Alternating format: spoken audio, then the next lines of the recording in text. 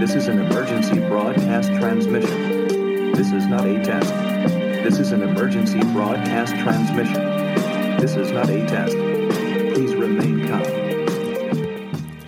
Welcome to the How to Survive the Narcissist Apocalypse podcast. I am Chad the Impaler, and this is the seventh time I've tried to record this introduction. Today on our episode, we have a narcissist abuse survivor named Sofia, and she brought a lot of energy to the show. She busted out some great lines, a couple I will be stealing. I will be pointing out one of them specifically.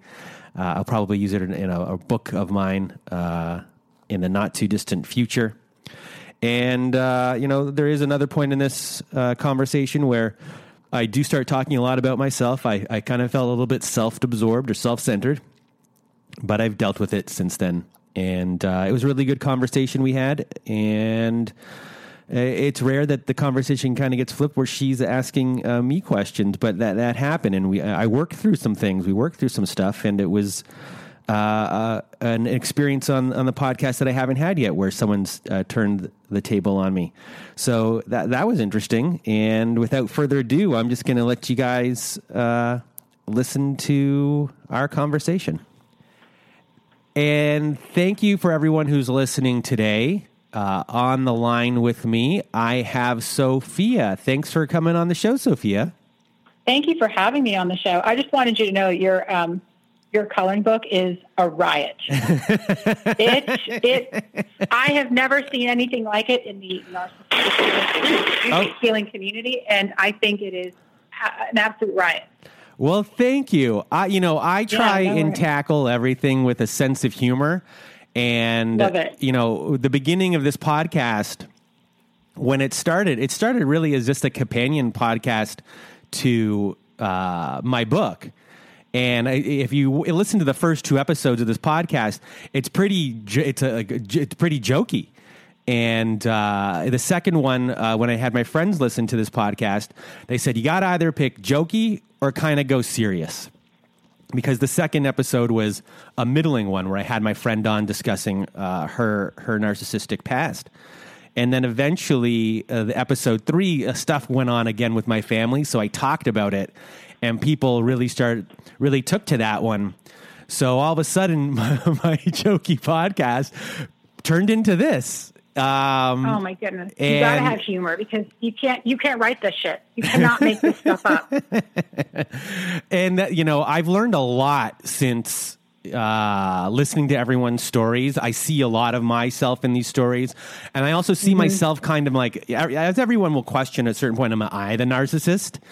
In all these things. And then, I started going to Codependence Anonymous at the beginning, during these podcasts, and kind of getting further into this and trying to create more of a story, not just a story, but make these as entertaining as possible. Yet people are able to tell their stories.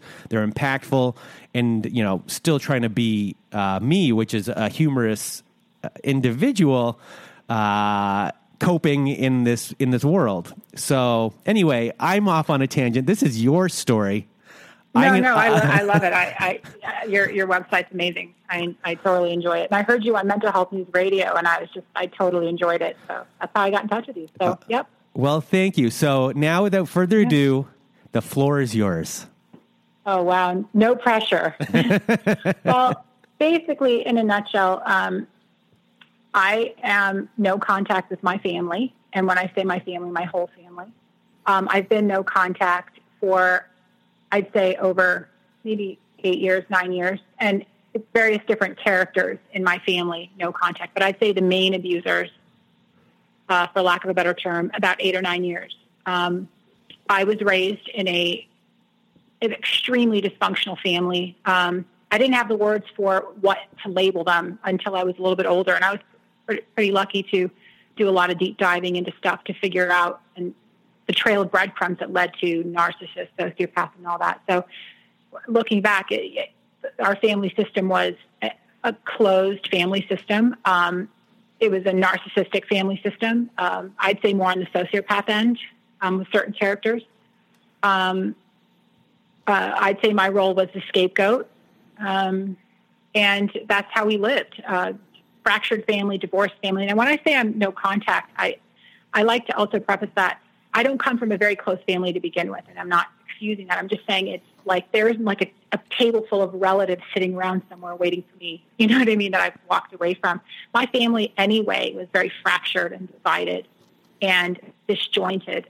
So I don't really have a huge family, but the family that I am, that I have cut myself off from is basically everybody. Mm-hmm. And what happened was when I went no contact, which wasn't like this big, great, event, it was just like I had enough. And like anybody who's either been raised by a narcissist or lives with a narcissist, sociopath, type person, the rhythm of their life follows sort of a chaotic vortex. Like it goes up and down and up and down. And there was the rhythm, the stage had gone to another low level where the main abusers in my family were having another self-induced crisis, divorce / this, that. And that rhythm sucks you in, kind of like the Titanic when it's sunk. If you're too close, you're going down. And that's how it was. And I wish I could say what it was like. It wasn't like I slammed my hand down. I freaking had enough. You start to, your whole body and rhythm is attached to their chaos. And I'm going to get sucked into this. I'm going to be blamed for this, or and I was very lucky. I don't know, call it universe, God, whatever. I had moved to another hemisphere, literally. And it just couldn't have been more perfect for me to have this, like, I've had enough, like low contact is not going to do it. Like it's not, because even with low contact, like an occasional email or here or there, it was still rattling, and it just loaded with everything, and it just sent me spiraling. And it was my physical symptoms, my lack of being able to enjoy my day, which I had normalized before for 30 odd years of my life. But here I am in this beautiful country with, a wonderful partner and this opportunity that, is like winning the lottery. And I could not enjoy the moment because my hypervigilance was so that I was tied into the chaos that was going on across the sea. And I had had enough. And I was like, I can't do this anymore. I was able to at least pull away and go, this isn't normal. I knew it wasn't normal. I knew, I knew that there was things that weren't. I recognized the pattern, right? It wasn't like, I just got smacked in the face. I had been watching YouTube forever. I was fortunate enough to be in the health field, so I know about, personality disorders and whatnot. So I recognized the patterns, but I needed to break the cycle. And I did that by saying, you know what? No more. So it wasn't like I wrote a letter and announced it to family or said, this is it. I just cold turkey, radio silence, goodbye. Mm-hmm. And I was, there was the term hoovering, which is like trying to suck you back in, which it's funny. And you see all these families, they all do the same shit. Let's say that. And so the hoovering was like an email here, a letter there, but it was still loaded with heavy emotional language to try to guilt me. And I would read the email, and I would sit with this rattling emotion and white knuckle through it. Because before I would just react and write back. I would feed them. I wasn't a doormat, but I would feed it, even if I was saying, you are blah, blah, blah, blah. So, and I realized I can't do that. So these emails that you would get to hoover you back in, they were guilt ridden over what types of things? Okay, so it would be dependent on, like, I had a relative. I'm no contact with my mother, mm-hmm. and her sister would write me an email, whom I don't really contact that much. You know what I mean? It's like there's not that closest relationship, and it would just be like, you are ruining the family. Everybody misses you. Nobody understands what happened. Blah blah blah blah blah. And then it would be a laundry list of what everyone is doing and how wonderful and happy they are. Mm-hmm. I mean, you could not. It was at this point where before it would make me hypervigilant. I would actually sit back and go, "You can't be serious, right?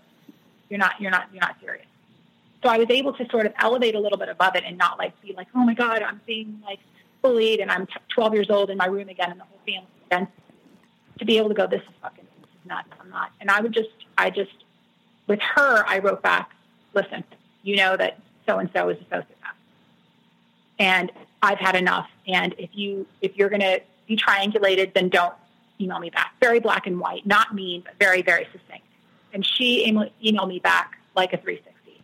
Oh my God, I love you. Oh my God, I agree with you. I was like, are you nuts? And that I didn't even answer that email back because that would be another back and forth and crazy. Hello?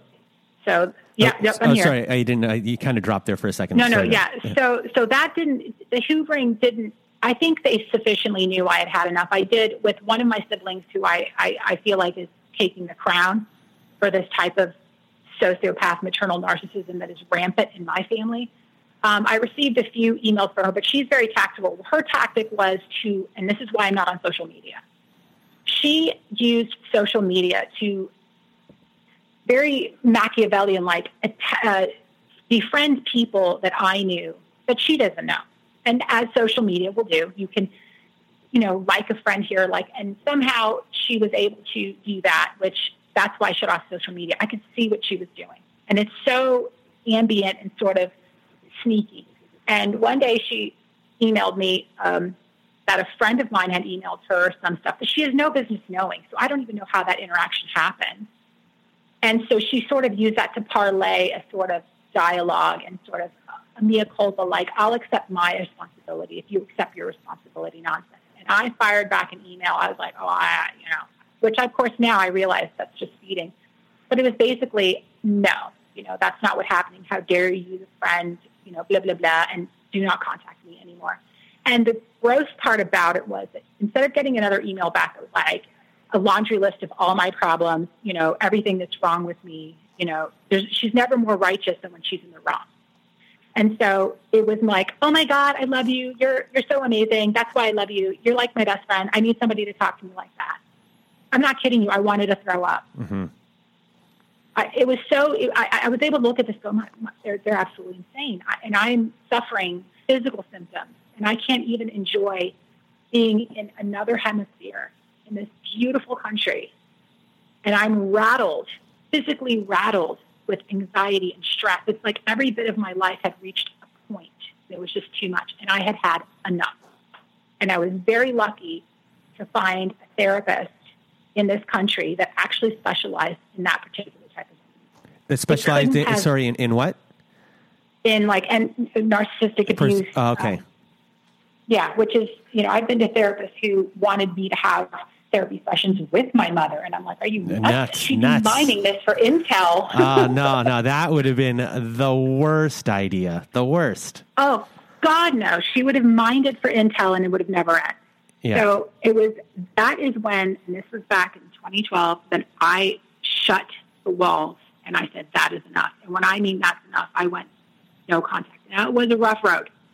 It wasn't like, yay, I'm free. You go through enormous ups and downs, mourning. I had younger siblings from my mother's second marriage who I was very protective of and loved them very much and was hoping they didn't go on the dark side. But unfortunately, with a family system like this, that in my opinion has been this way for 4 generations that I know of, there's no way. They'll be put in the middle, or they're just going to, it's just going to disappoint you even more. There's, children of my siblings that I had to, unfortunately, there was no way to be in a relationship with them. Again, children are used as emotional bait. Mm-hmm. And I had to make the choice to say, you know what? I know you're using this child as a pawn. And I won't, because I already started to see the symptoms, even in little children, the things that they say, they learn how to gaslight young. I already see it. And I refuse to continue. Like I said, I saw the patterns, but I needed to break the cycle. And so here we are years later, and I'm still no contact. When I say no contact, I'm not on social media. I never liked it anyway. Just to interrupt you for one second. Yeah, please. Oh, no. Just sorry, everyone out there who's listening. Sound wise, sometimes you're really high and then sometimes you're really low. I was wondering on your end, are you speaking? Or is it just are you speaking high or low at certain points, or is that just our connection? Is it better now? I'm so afraid of screaming into the phone. It's better if you scream into the phone. Okay, is this better? Yeah, yes. Perfect. Okay, good. Sorry. Everyone out there, I'm not cutting this part out. It's just part of the podcast. All right. No, yeah, absolutely. Absolutely. Continue. Sorry. So you tell me if this is better. Oh, it's better. Excellent. So I forgot where we and were. no, you know what? No, I'm no contact in that, and it just works for me. And this is just my family. You know, I'm at a stage now where I'm able to have a higher perspective to actually see, gosh, what happened to my family? Why are they this way? But it took a long time, and I'll say this: anybody that's lived in that family or in a relationship, it doesn't matter if it's family, whether it's a partner or whatever, your body absorbs that abuse and that toxic fumes, and it's real. That shit is real. Your body absorbs it, and you have to calm that down in your body before you can even get to the nitty-gritty psychological stuff to weed through that so that you can live again. Not just cling to the life raft, to actually live again. And it's calming the body because it does something to your body, you know? So you moved to Australia, correct? Correct. Yes. So moving to Australia, do you think you would have been able to do this in this amount of time if you did not live over there? Ooh, that's a good question. You know what? I think that physical distance was like exactly what I needed. And, and I wasn't that close. We weren't that close anyway. It's not like we came from a small town where everyone was around each other. Everybody's all over the place, all over the world, and it was still affecting me. So, yeah, I think, that's hard to answer, but I think being there actually really it really helped. Yeah, I think the physical distance was huge. Yeah, because for me, I live in the same town as my family, and for a period of 4 years, I think it was 4 years. When I moved to Vancouver, I moved to the other coast. I was only 3 hour time difference from where I am now. But since I was over there, it was at the time when, there was no texting. So it wasn't like you could really get a hold of anyone. I had never felt more free in my whole entire life because I didn't have calls. I didn't have this pressure. I was out of the loop on everything. No one could get a hold of me. Email, no one really knew how to, or at least in my family, was an emailer back then. So it was really a freeing moment of time where you're really able to separate yourself and really discover who you are. In a way.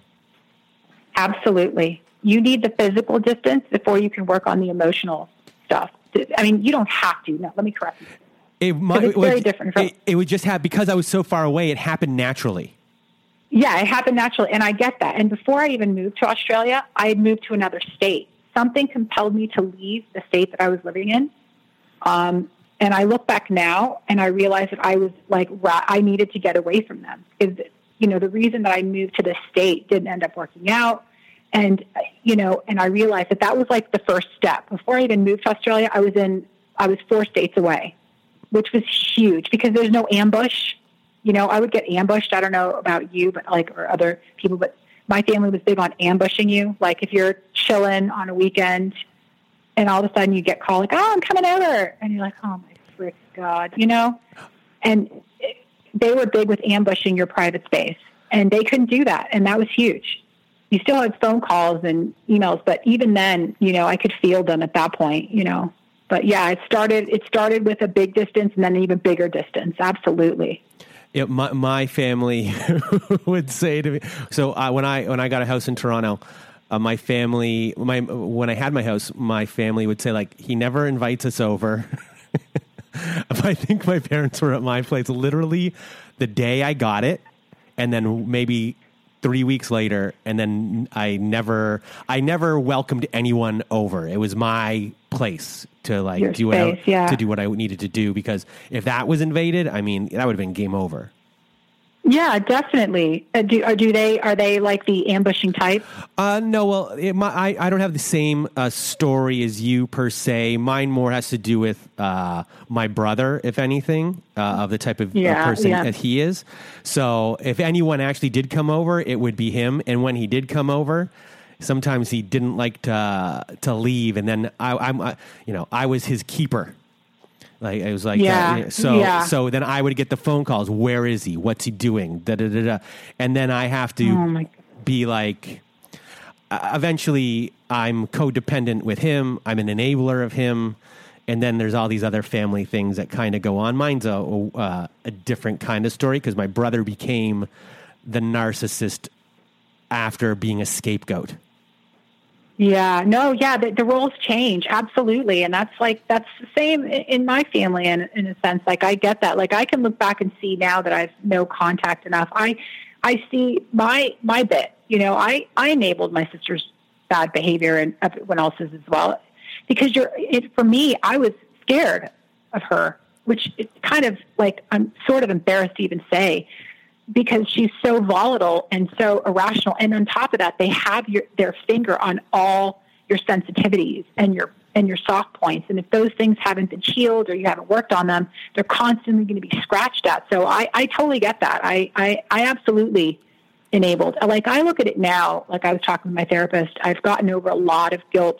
And there's a lot of guilt. There's a lot of sadness. I had to grieve my younger siblings who I really wanted to protect. Another generation, another, litter of children that are going to get thrown under, this terrible mental affliction of my family. But I was talking to my therapist and I said, I look at it now, like I pulled away and I won't let them abuse me. I won't be in that dance anymore, Mm-hmm. and that's a huge part of it, because I totally see my codependent end when I look back. Absolutely. So can you discuss a little bit more about your sister and so was she older than you or was she younger than you? No, she's younger. No, she's younger. So you feared her though? I feared her instability like I feared my mother's. Like my mother always made me scared because she was volatile and angry and a rageaholic, and her life was like that as well. And, my independence, my sort of very, would rub against them. You individuate and become your own person. That rubs against them because they can't constantly gaslight you all the time. And my sister is basically like my mother. I mean, basically, very, even at a young age, I can look back and she was very good at finding your faults and, little things and pushing, using shame. Shame is a big thing in my family. Shame. And she was very good at that as a young child. I can look at my other siblings and I didn't see that with them. It's like they had hope. They were much kinder. But with this particular sibling, she was very cruel even as a little girl. And with her, it's the instability and the cruelty of her, which was hurtful. And I was sensitive to that. I was sensitive to the cruelty. And so she would be cruel to you. Were there ever moments of where you guys got along? What's like the age difference? Oh yeah, no, that's the thing. That's like, I can totally see, like, it's the same, like, I guess in a I don't want to say, not in a gross way, but like in a romantic relationship, there's that honeymoon period. My sister's very good at, she had a friend once who, another friend who she sabotaged and ruined. And she said this, she goes, when she's on, she's on. But when she's, the monster, oh my God, get away. Mm-hmm. So she knows how to, like any good narcissist, I think they're more on the sociopath end because there's a lot of really deep, parasitic type of things they do to people. But she knows how to make you, she would make you, she'd act like she knew you and use the things that you would tell her. And she knew how to empathize with you. There was a period when she was like that, but it was up and down. It would be so up and down, and there was a time when she understood, like she used to co-sign a lot of my mom's stuff. And then when she started to, go away in the other direction, which she was basically the same as my mom anyway, she would sort of act like she was an ally with me, but it only to serve her purpose. And then the strange thing is that she'd be this way and act like an ally and a friend, and then out of nowhere, if she can't get her way, she's going to use something that you told her or some sensitivity or something that she's gathered on you when you were vulnerable, and boom, hit you with it. And I'm not talking little things like, oh, you're ugly, or blah, blah, blah. I'm talking about, big things, emotional things, and also like big lies, like huge lies, like things that could change the trajectory of your life, things that could, she's made accusations about people that didn't happen, accusations about me that never happened, that don't even resemble the truth. And then some of these things got back to me, and I remember thinking, this is catastrophic. You can't, how did this happen? Like, how did this go under the radar? But that's how it is in my family. How did this stay down? So, and then you just have enough, you have enough. You have enough of that up and down and up and down. And did she have episodes where you had to come in and save situations at all, where you became like a fixer of the family? Oh, yeah. Oh, my God. It was so bad. I'm so embarrassed. Oh, my God. That was my role, dude. That was my role.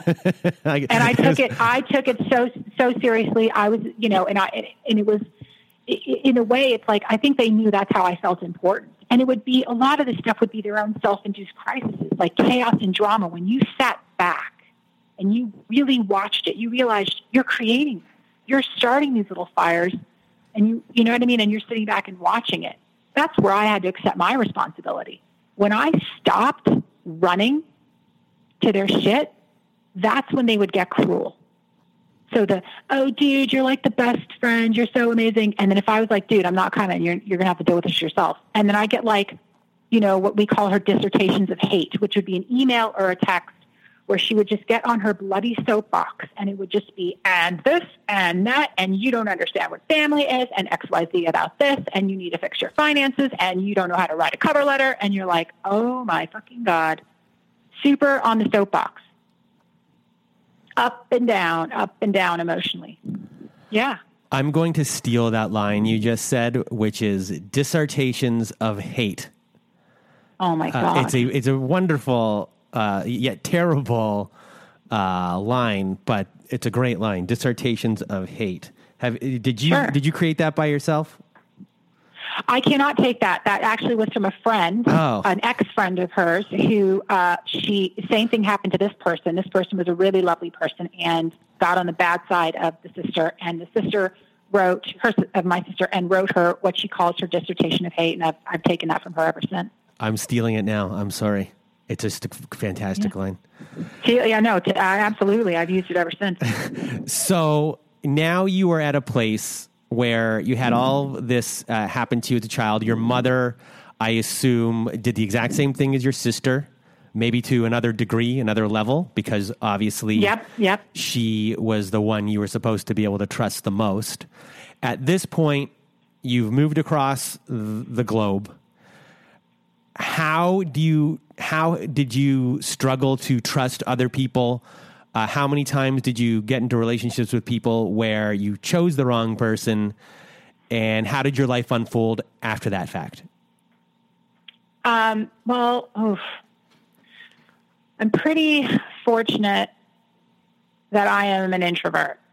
So I don't tend to have a lot of people around me. Now, if that's a product of my upbringing or myself, so I by nature don't have a lot of friends and family, but I noticed in my life that in the way it manifested for me was in work situations.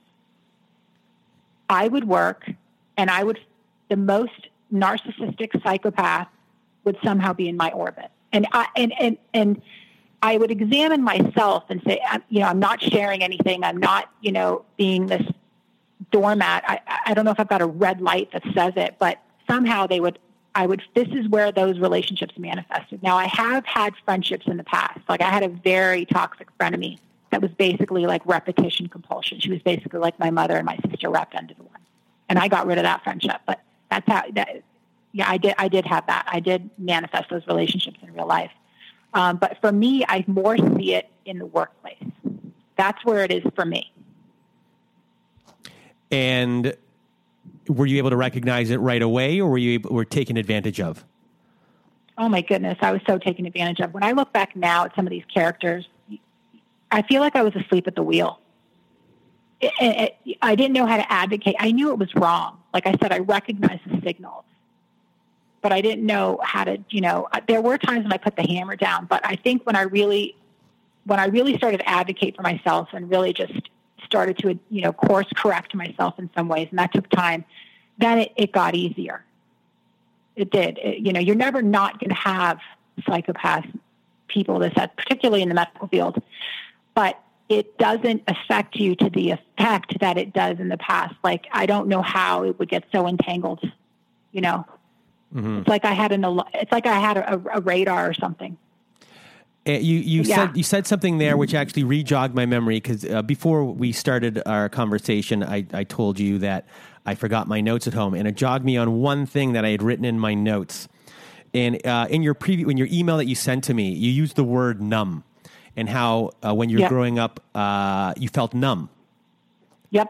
Can you explain that to me, as far, I guess it was your feelings, or how you felt for what period of time in your life? Oh my goodness. It's a great question. Numb is, numb. It was like I was numb. It's like the freeze or fawn response, Peter, I don't know if you know Peter Walker's books on CPTSD. He gets into that. And that's how I felt a really significant time in my life was in my mid to late 20s. And it's like the stuff would happen right in front of me. Like the gaslighting is right there. And I would just freeze. The numbness, you when you're a kid, particularly in an environment that I grew up in where there was not one safe adult, you freeze. And I don't know if it's because you don't want to be seen or because you're afraid something's coming or all of the above, but I had gotten the freeze response. I would become absolutely numb. And a lot of these characters, whether in my family or if I'm out in the world, I would get numb. I would freeze. Mm-hmm.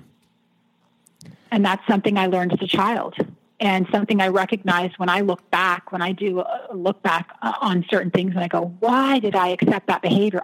It's not like it was a lot of this abuse in my family or even in friendships it was very covert. It wasn't like, there was a lot of ambient gaslighting and all that stuff, but there was also some very covert stuff that was laid out all on the table for me to see, like red flags. Mine was like a banner slapping me in the face.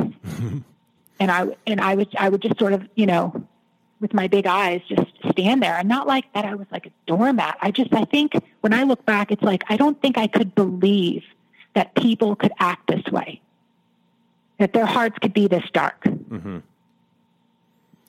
That's the only way that I can, When you went over to friends' homes and you saw how their families functioned, is that when you started to realize, like, my family doesn't function this way at all, when you finally realized what was going on? Oh, yeah. Yeah. So when you'd have that, there'd be people who had dysfunctional families. When you'd be around really functional families where there wasn't that heightened level of anxiety constantly present, or, gaslighting, ambient this or that, or aggression, the aggression that's like right under the level of, cognition. Yeah, absolutely. I from a very young age, I felt different. I felt off. I felt, you know what I felt like? I felt not good enough to have a good family. Like we were, like everyone else deserved to have a better family. Mm-hmm. So strange. And, I guess maybe you felt a little crazy that these things are going on and not understanding fully what's going on. Did you have friends when you were younger that witnessed everything growing up to validate what was going on with you, or no? No, and I'll tell you why. Because one, my parents were divorced. I wish I did. My parents were divorced, and we lived a very move-around kind of life on two different coasts. It was back and forth, and even with my dad and with my mother, we lived in a lot of different places. There was no stability or no, foundation to be able to have those kind of relationships to where it was, no, unfortunately not. I had teachers, though. That could see it. Because when I look back, those 1,000 little hands that help you along that you don't see, I had teachers that could see it, that were helpful in different ways. Yeah, absolutely. Because, that's tough moving around and having that going on. Because when I grew up, I had like 3 friends who saw what was going on, and I called them my witnesses to my life. Because if it wasn't for them, I would have gone probably crazy. Like if if I was moving around all the time, there would be no one to validate. Who was the first person to validate to you what was going on, and how much do you love that person now because of them being the first validator to you? That's a really good question. Oh my gosh. I have to say, I don't think there's anyone, and I'm not trying to be like, woe is me. There isn't anybody in my family. I'll have to say, okay, when I was 24, oh God, it was such a rough time with my mother. She had left her second husband. It was another chaos. You decided to move to the state that I was living in, and she brought all her baggage with her. Anyways, make a long story short, it was all the same stuff, just chaos, drama, I'm the scapegoat, blah, blah, blah. And there was a girl named Stacy, and her and her mother were super lovely. And I went to hang out with her and her mother, and I was telling Stacy what my mother was saying and doing. And her mother looked at me and she goes, your mom's toxic. Mm-hmm. Like full on. There was no like, well, you need to be patient. She was like, your mom's toxic. You need to like individuate away. These were all terms I never even heard before. And she was the first one to actually like really look and see. And as we conversed and had a really great conversation into the night, she was able to see full stop that, I was in a toxic relationship. This wasn't like you're to blame. She said, this is a toxic relationship. You need to leave. And I'll never forget that moment, because it was the first time I heard the word toxic and, my mother in the same sentence. But yeah, how did you feel after that? I felt validated. Yeah. I knew I wasn't crazy, because inside myself, I knew, no, it's just that nobody sees it. That's the worst form. One other form of abuse is invalidation. I knew in my soul, my mother is wrong. She's being abusive. She's being crazy, whatever, this is not right. She's destabilizing my life. I knew it. I didn't have anybody else to back me up, but I knew it. But when she said that, it felt like it was a relief, like someone took part of the load. But it was also the look on her face. The look on her face was like, your mom's toxic, right? That's not right. And so she was able to talk through things, and it wasn't just talking, it was what action steps I needed to take to say, listen, you don't have to put up with this. You're not 12. You're 24. And it was extremely liberating. And it gave me the inertia to go and pack my stuff and leave, and not even talk to her like my mom was trying to bait me and instigate and push me to react. And I said nothing. Mm. And it was very, very liberating.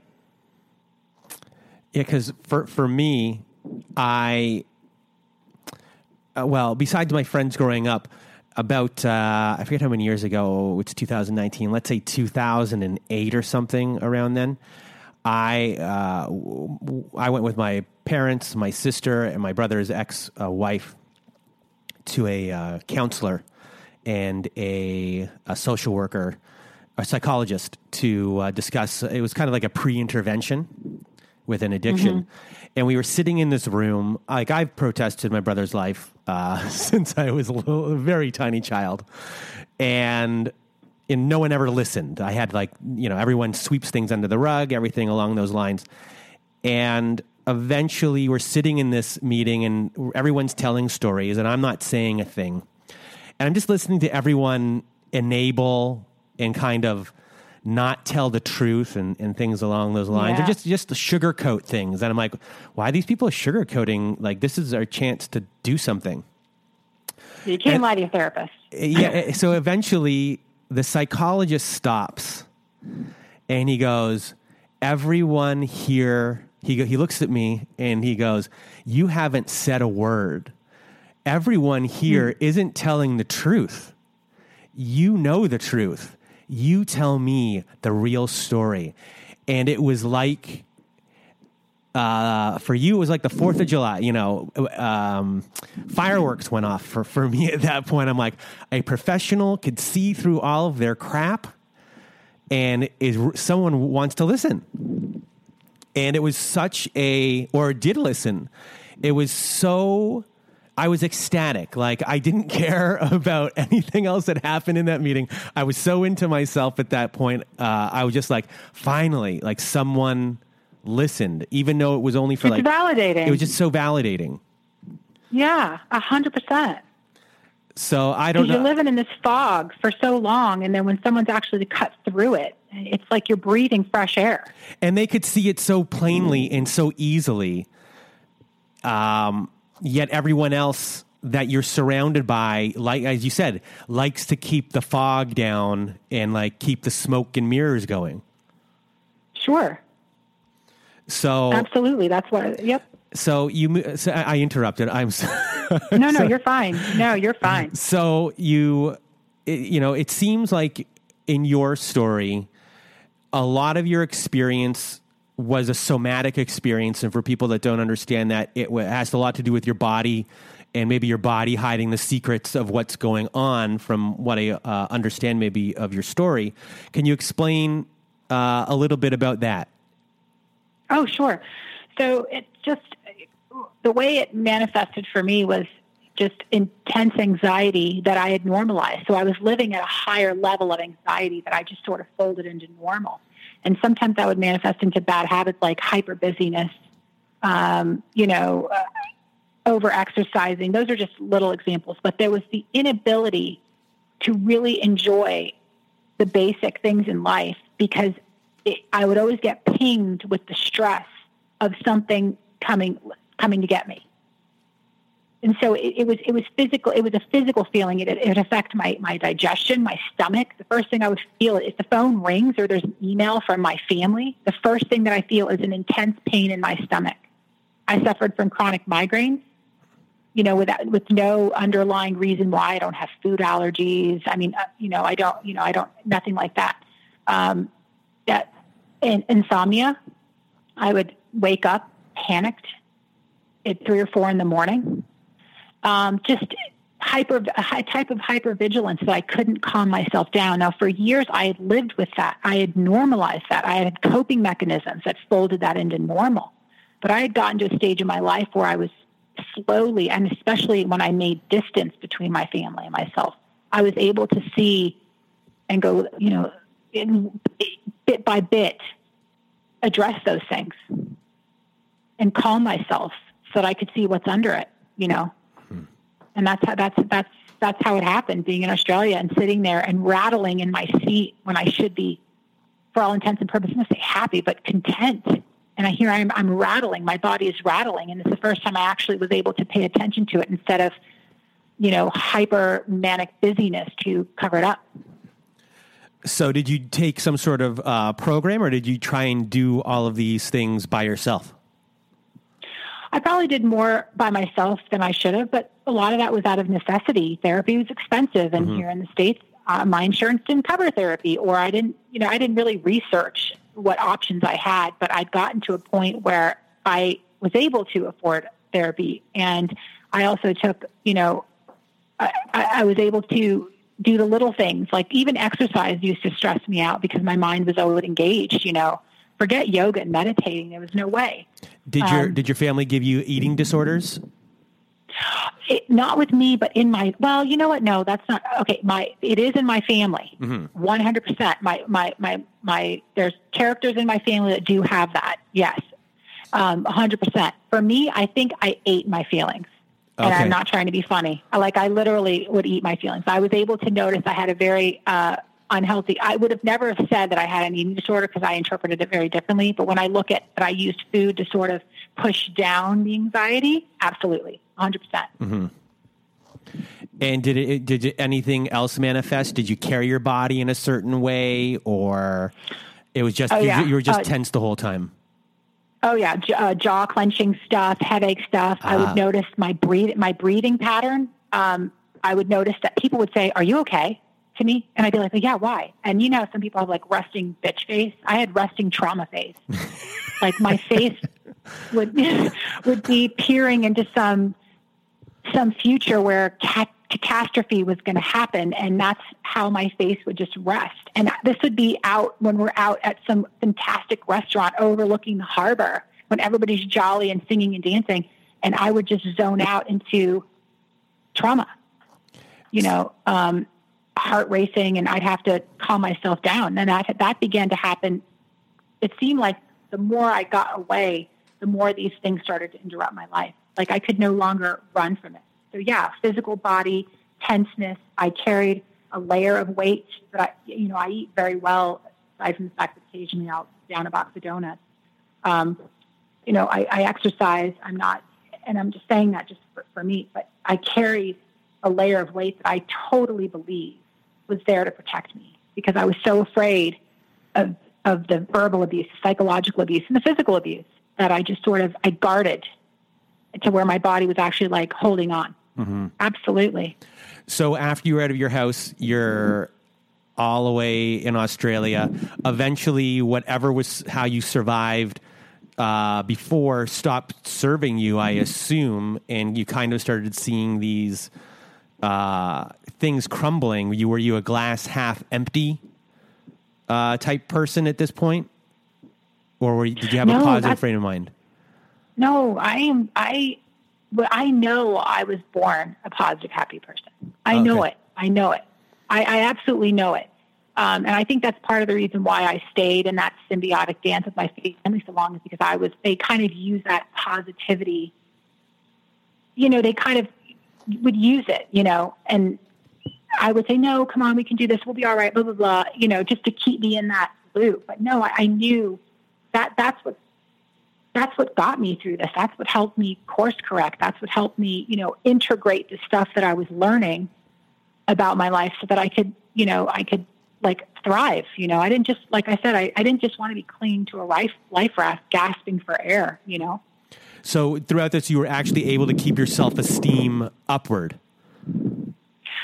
As much as I could. I don't think I realized how much it was damaged in some areas. I think I tried to, I think there was some self-esteem issues for sure. It's hard to see.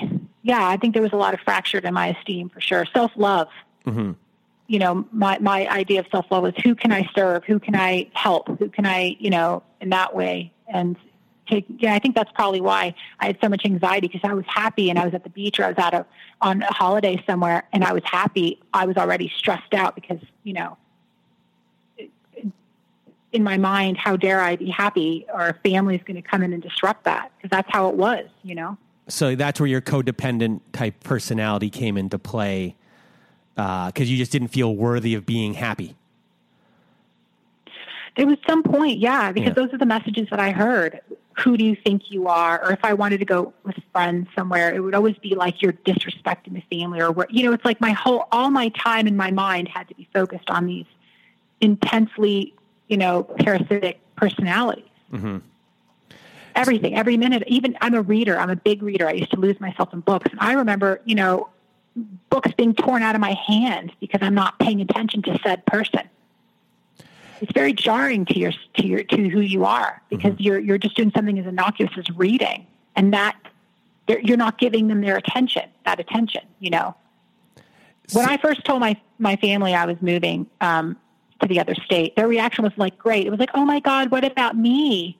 I can't believe you're doing this to the family. And I'd be like, we're not even a family to begin with. What is this? What are you talking about? And then it would start World War III, because they knew I would say something like that. They knew I wouldn't go, oh, well, sorry. I was confrontational like that at that point. But me moving to another state, the reaction wasn't, oh, let me get you a rice cooker, or let me help you, let me give you a gas card, or that's awesome. It was, oh my God, what about me? Yeah, they just couldn't be happy for you. No, not anything. Even if I was going like for the weekend somewhere, I'm going here. Oh my God, well, why didn't you call me? Or what about, well, I'm having this problem, or blah, blah, blah, blah, blah. And then you get 11 texts whilst you're driving down to the beach, mini dissertations of hate, because God forbid you're going to the beach. Mm-hmm. That's how it was all the time.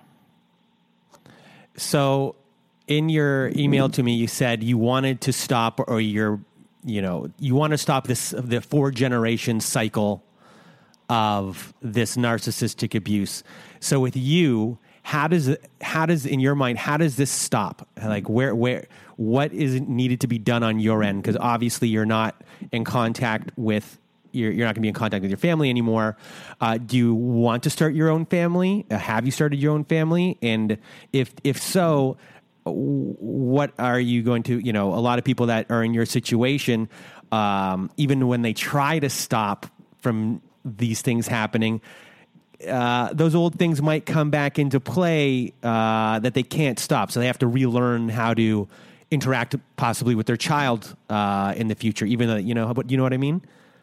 Absolutely. You do. You have to, your muscle memory for being a human being is so off, healing from this. And, I have to say this too, not everybody can go no contact. And that's just, I'm not someone who's no contact. It's like everybody needs to go no contact. That's not even possible for a lot of people. Mm-hmm. And it really is. So anybody that like pushes no contact on other people, that's a red flag, because that's not possible for a lot of people. Oh, well, it really isn't. When you go on to forum boards. Don't get me started. Don't get me started. That's a whole new show. Do you know what my the lowest rating, the least amount of listeners I've ever had on this podcast, and the short amount of this podcast exists, the least amount of listeners is the one where I complained about forum boards. Then we need to have another show about it, because they need some talking about. Because I went on, I was kind of new to the community, and I went onto like forum boards on Facebook. I was so heavily triggered by I was reading these forum boards, and literally in my mind, my hands were up in front of my face, shielding me from like everyone just barking, "Do it this way. This person's wrong. Don't talk to these people ever again. I know what's right." And it was like, holy cow! Like, this is just a wild west of even no moderator can moderate what's going on. It's impossible. It's madness. I have had an experience like that, and I do not go on them anymore, because for one, they were helpful at a point, but one, I was triggered, and I mean that with a capital T, and two, I saw red flags, and I said, you know what, there's something not right about what's going on here. And when I went to delete said my profile on this, you couldn't. There was no delete button, and I was like, that's very odd. So I had asked to delete, and anyways, make a long story short, they like, "Oh, you're banned," because I asked. I was like, "Oh, that's fine. I wanted to get out of here anyway." So it just doesn't matter. But yeah, the thing that I have with that is that I think a lot of those places, they can be good places, but I've noticed they can incubate a lot of the victimization and the trauma, as opposed to sort of elevating over it. Mm-hmm. And you should never tell somebody, even your therapist, unless someone obviously is in super danger. No contact is not on one size fits all. Mm-hmm. It does not. My situation is very unique. I know there's probably people out there that probably would like to, but couldn't. And that's, you just learn how to work it. You don't. But anybody who tells you have to stop saying that person, that's red flag. That's just, no. Mm-hmm. I get that. What did you ask me? No, I was just, when you said forums, I was like, oh, let me tell you. No, I guess before the forum board stuff, the question I asked was along the lines of, and let me try and think of this. I'm trying to remember too. How to live your life? I don't remember. Everybody be happy. You can be happy after narcissistic abuse. You absolutely can. 100%. What was I talking about? I was asking the question of,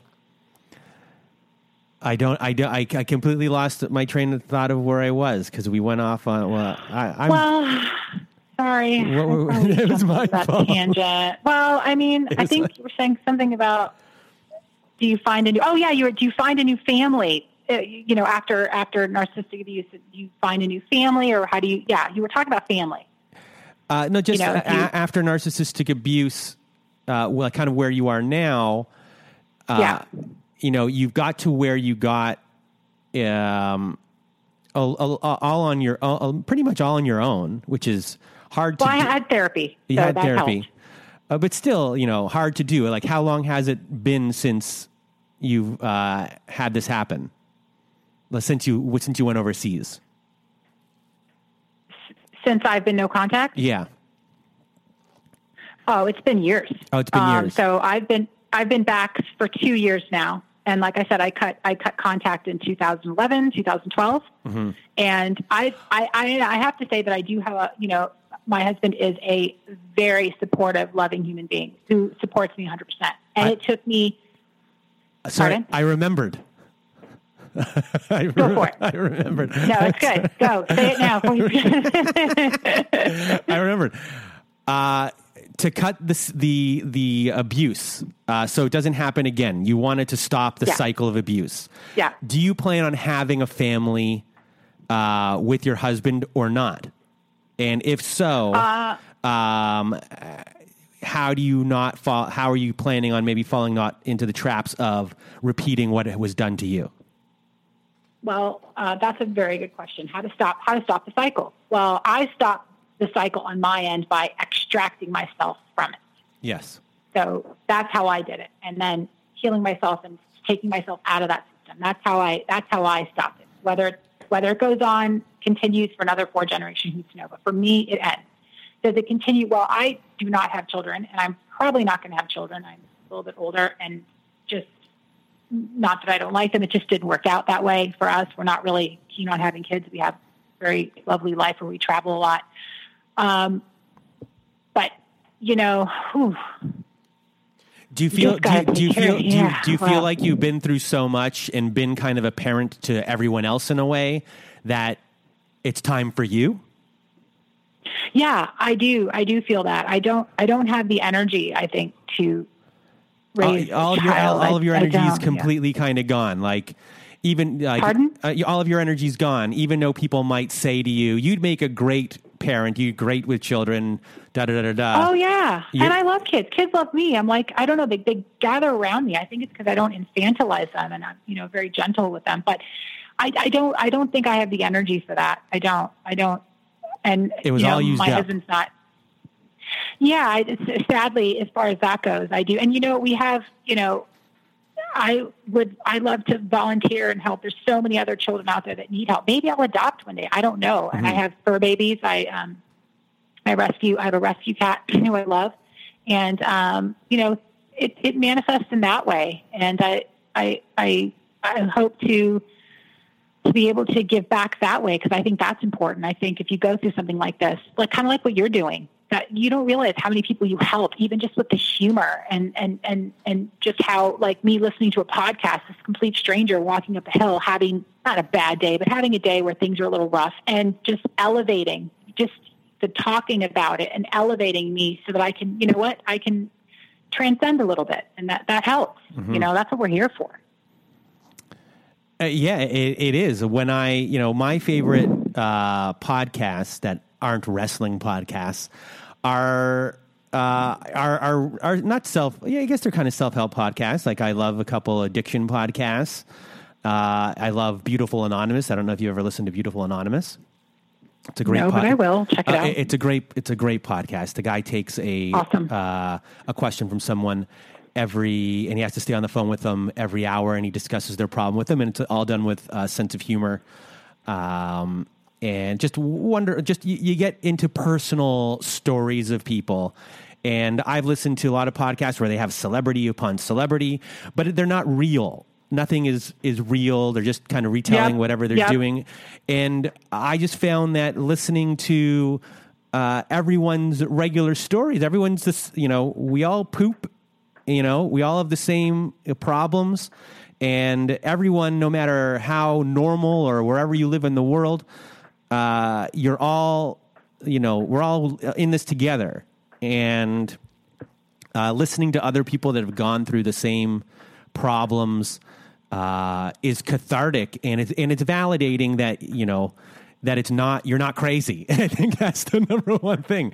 That's it. We're not crazy. That's it. Yeah. That's a new name of this podcast should be. Yeah, and that's it. But you just nailed it. Like, I love listening to people's stories, like you said. Like, I definitely gravitate myself towards real life stories, because I'm looking for those bits of truth and stuff, so that I could, healing from narcissistic abuse can be very lonely. We're a bunch of people watching YouTube videos and listening to podcasts, trying to figure out what the fuck happened to us, because it's really not mainstream. It should be. It's sort of like on the fringe. And even then people are like, oh, narcissistic abuse, everybody's a narcissist kind of stuff. But people like myself and like yourself and other people that are either raised in it or married to someone or have a relationship, it's so discombobulating to yourself, to your soul. And not only that, to not have, it's not like, how do you describe that kind of stuff to people? I didn't even have the words for it until this whole, like, I was so lucky to have begun my healing in this time where all these podcasts, all these YouTube and all this stuff is coming out. It just seems like it's time. Like, cause in the 90s and in the early 2000s, I don't remember anything like this. All the stuff and literature that I got was in a library or the DCM, the DSM, sorry. And that was, clinical and different. And, so I feel like the tide is turning for that because people are coming out and people are speaking their truth. And like you said, they're getting validation and that's huge because you can transcend, you know what I mean? Mm-hmm. Like for me with podcasts, I was, I can't even spit words out of my mouth. I had just got out of this traumatic experience, and it was 2015, and I wasn't big into podcasts, and I flipped on my Apple TV, and I went onto the podcast, and for some reason, the Alanis Morissette podcast popped up, and she's really big into self-help. So I listened to the first episode, and I remember sitting there going, Alanis gets me. And she at this point she wasn't, big into music anymore. And she was telling her story of her life and her struggles, and it was real. Oh yeah. And cause she went into a real deep hole of depression for a very long time. And it was the first time I was just my first foray, just sitting there listening on my couch of this person telling me what they were going through and their experience in relationships. And I was like, Alanis gets me. And then I listened to Jagged Little Pill for my first time in 20 years at that point. And I'm like, wow, Alanis is so smart beyond her years. I didn't even hear what she was trying to say because her relationships at that point were, pretty devastating to her. And I was like, okay. And that kind of really jump-started me to want to get better and to figure out what was going on. And that had nothing to do with narcissism in general. It was just this person's story got me up and got me listening and got me thinking. And then I started buying books that might be, that were recommended. And I started getting into everything. And it set me on a path. And that path kind of now led me here. These things, and that's how it works, isn't it? Like the spiritual or the journey. It starts with a thing or a person or a song or someone saying something, and then you just go and it's little by little, and you just keep following it. As long as you keep following it, and you follow it. So that's. I'm telling too much of my story today. I'm not. Well, no, I'm actually interested in your story. Can I ask you a question? Go for it. Does your family know you do a podcast? Do they listen to it, or how does that work out for you? Well, that's a very good question. It's a very, very good question because there's so many variables to this question, and the answer is. They know I do a podcast on narcissism. I don't tell them where to listen to it. I don't want them to listen to it. And it has to do with it's a protective layer that I put out there. And I do that because my whole life, there was one moment, I don't like to talk terribly about, my dad, because my dad, I don't think he realizes that he is the way he is. Yeah. You know what I mean? So yeah, totally. So I don't, sometimes I'll bring up certain things, but there's a way of being like your family can say that they are behind you 100%, but deep down, that they are not. And and they can say, they don't have to say words to do it. Or so I protect myself because every time I share these extracurricular things, I'm made out to be strange or weird or that it will fail. And I've had the words in my life saying, after you fail at doing this, then, my last project that I was doing, it failed, but I tried. And when I finally told them, oh, this is what it is, this is where you can look at it, and then to have the remarks back being said to you goes, oh, I don't think it's very good, I don't like it, but you know what? That's my opinion, and I'm allowed to have my opinion. So when I don't want to hear negativity. Absolutely. So even though, a part of this podcast is about them, and in a way I don't want them to listen to it, part of it is because I don't want that brought back to me, because what they do is they try to get too involved, and they try to then invade that and try to micromanage. Well, how's this? And then all of a sudden your day-to-day my day-to-day would be getting a phone call here or there, like every third day. You're trying to do your best. You're trying to grow. You're trying to make things better.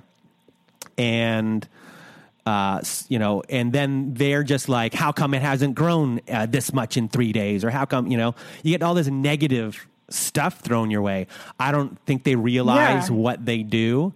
So I do it as a protective measure now, and I don't like them to know much that goes on in my life, because I need that, because I don't like, the nitpicking. And, my brother... Absolutely. My brother is a scapegoat, and from his perspective, he became what he became at a very young age. But he also, from a very young age, I knew he had a lot of problems that had nothing to do with that. He was very... off the handle at a very, very, very young age. But, that kind of became a scapegoat, and he would be nitpicked.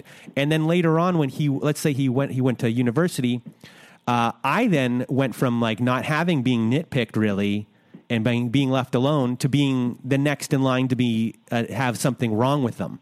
So when he's not around, it goes on to the next person. Yep. Whoever's next in line. And you don't realize that's kind of what's going on. So, a lot of my life is I'm going to go hang out with these people, but I'm always waiting for the shoe to drop of how you're going to be to be nitpicked. So you're hanging around with them feeling uncomfortable a lot of the time, which is not a lovely thing to do or be around. It's not an environment your body feels it the whole entire time. So, even things, I've had eating disorders. There was this picture up in my family's home of me and my dad at the age of 21, and we went to Las Vegas. And everyone looks at that picture and they probably say, "You look great." I was manorexic, and my family has a thing with vanity, and especially there's one person in our family who always nitpicks on your weight. And if he's not nitpicking on someone else... Are we related? So even in the last, let's say 4 months, my parents are snowbirds. So they go away somewhere warm in the winter and they come back. So before they went away, I got, I was told that I should work out more. And then, all stuff happening with my brother, I come back, and all of a sudden I get looked at, and he said, "You need to put on weight. You're too skinny. You're too skinny." And then I gained some weight back because, this is what I take this to heart.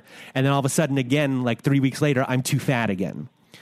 And, it's not said in those words. It's said in more subtle ways, more of you should be doing a little bit more sit-ups there, don't you think? Just little things like that. These comments, they don't realize, in my opinion, the power of these things. I don't think they realize or have the emotional IQ to understand what they do or how they are. So I don't get into it with them in that sense, because they're not going to change. They're old. And so for me, that's kind of what it is. So do I walk on eggshells? No, but I'm just never easy. I try to now have them less involved and kind of try to create boundaries and things like that. Yeah. And I get that. When I was very low contact, before I even knew what that meant, that's how I maneuvered around my family. I didn't share any new ventures or any new schooling that I would do, because it would always be like, oh, what now? Or didn't you just finish this? Or when are you going to pick a career or some shit like that? So I get that. And you end up not even editing, you end up like sharing less and less, because it's just a way that they open up for criticism. And when I went no contact and I didn't hear that anymore, it still took me a while to shut those voices off when I would do something new, or when I would have a new idea or want to do something. It's like there's like something sabotaging in my head. So I had to turn those voices off, but I totally get that. I totally get that. Yeah. It's the more you share, the more you open yourself up to criticism. And that's the sad part, because you would like to share what you're doing because you think you're doing something good. And, now what I've kind of shared so far, like now the comments are, when are you monetizing that thing? When are you going to be on Oprah?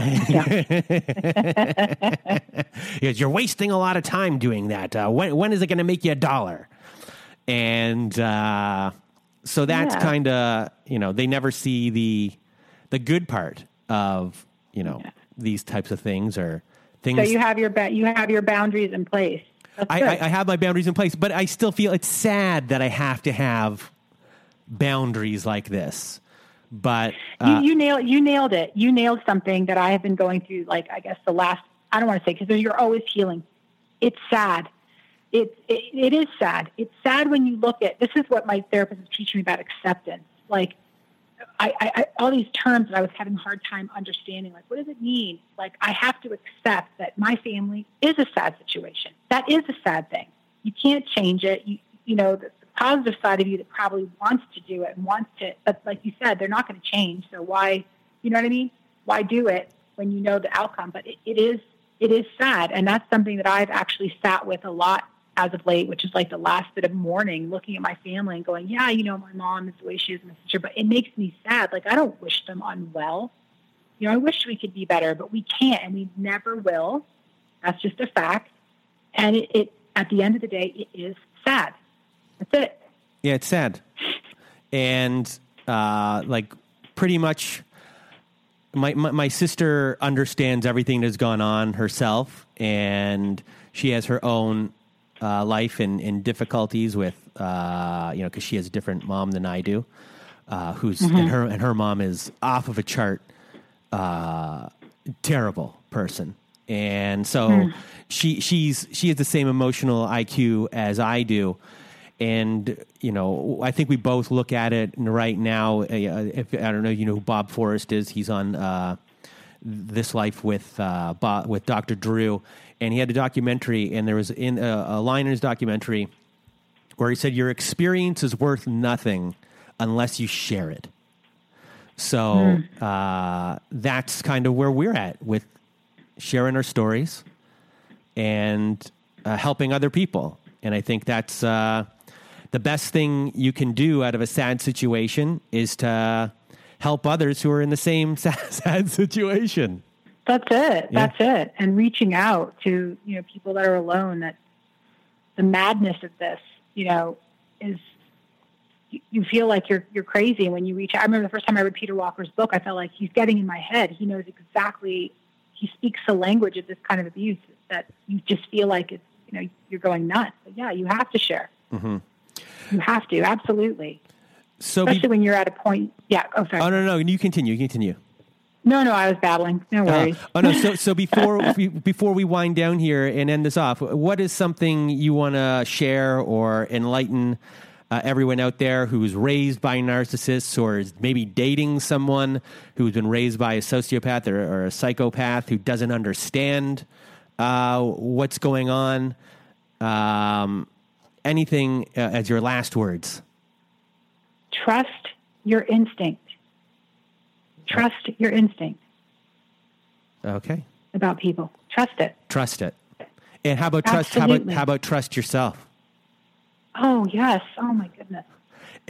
Is that something you've had? Is that the hardest thing you've had to do? Yes, because when you doubt your instinct, you're actually doubting yourself. Yes. It's hand in hand when you're trusting, and you're absolutely right. I'm going to rephrase that. Trust yourself. which is trust your instinct. Because 100%. I took a coaching program. I actually am, everyone out there, I actually am a certified coach, but I don't use it. I just talk to people. You're using it now. This is definitely good. And it was a very good school that I went to, and they when they were teaching you, they wanted you to. They taught you individually, so your program was your curriculum was perfectly set for you as an individual. They knew your personality to a T.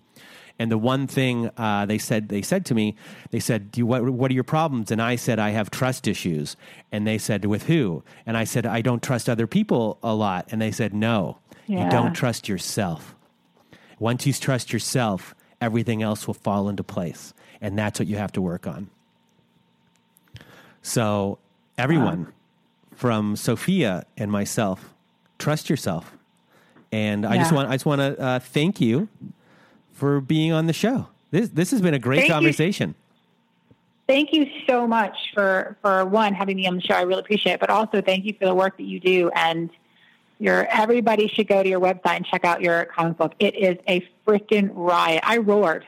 I thought it was great. And I love that you're using humor, because there's nobody else out there doing this kind of work that's using the humor that you're using. Well, and it helps diffuse the anxiety.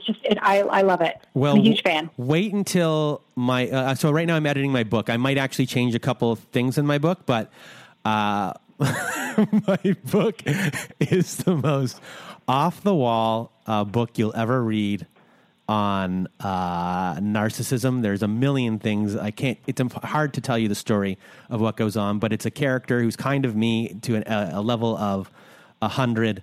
And my therapist is my sidekick in it, and there's impromptu therapy sessions within it when I'm writing, and he thinks that I'm triggered.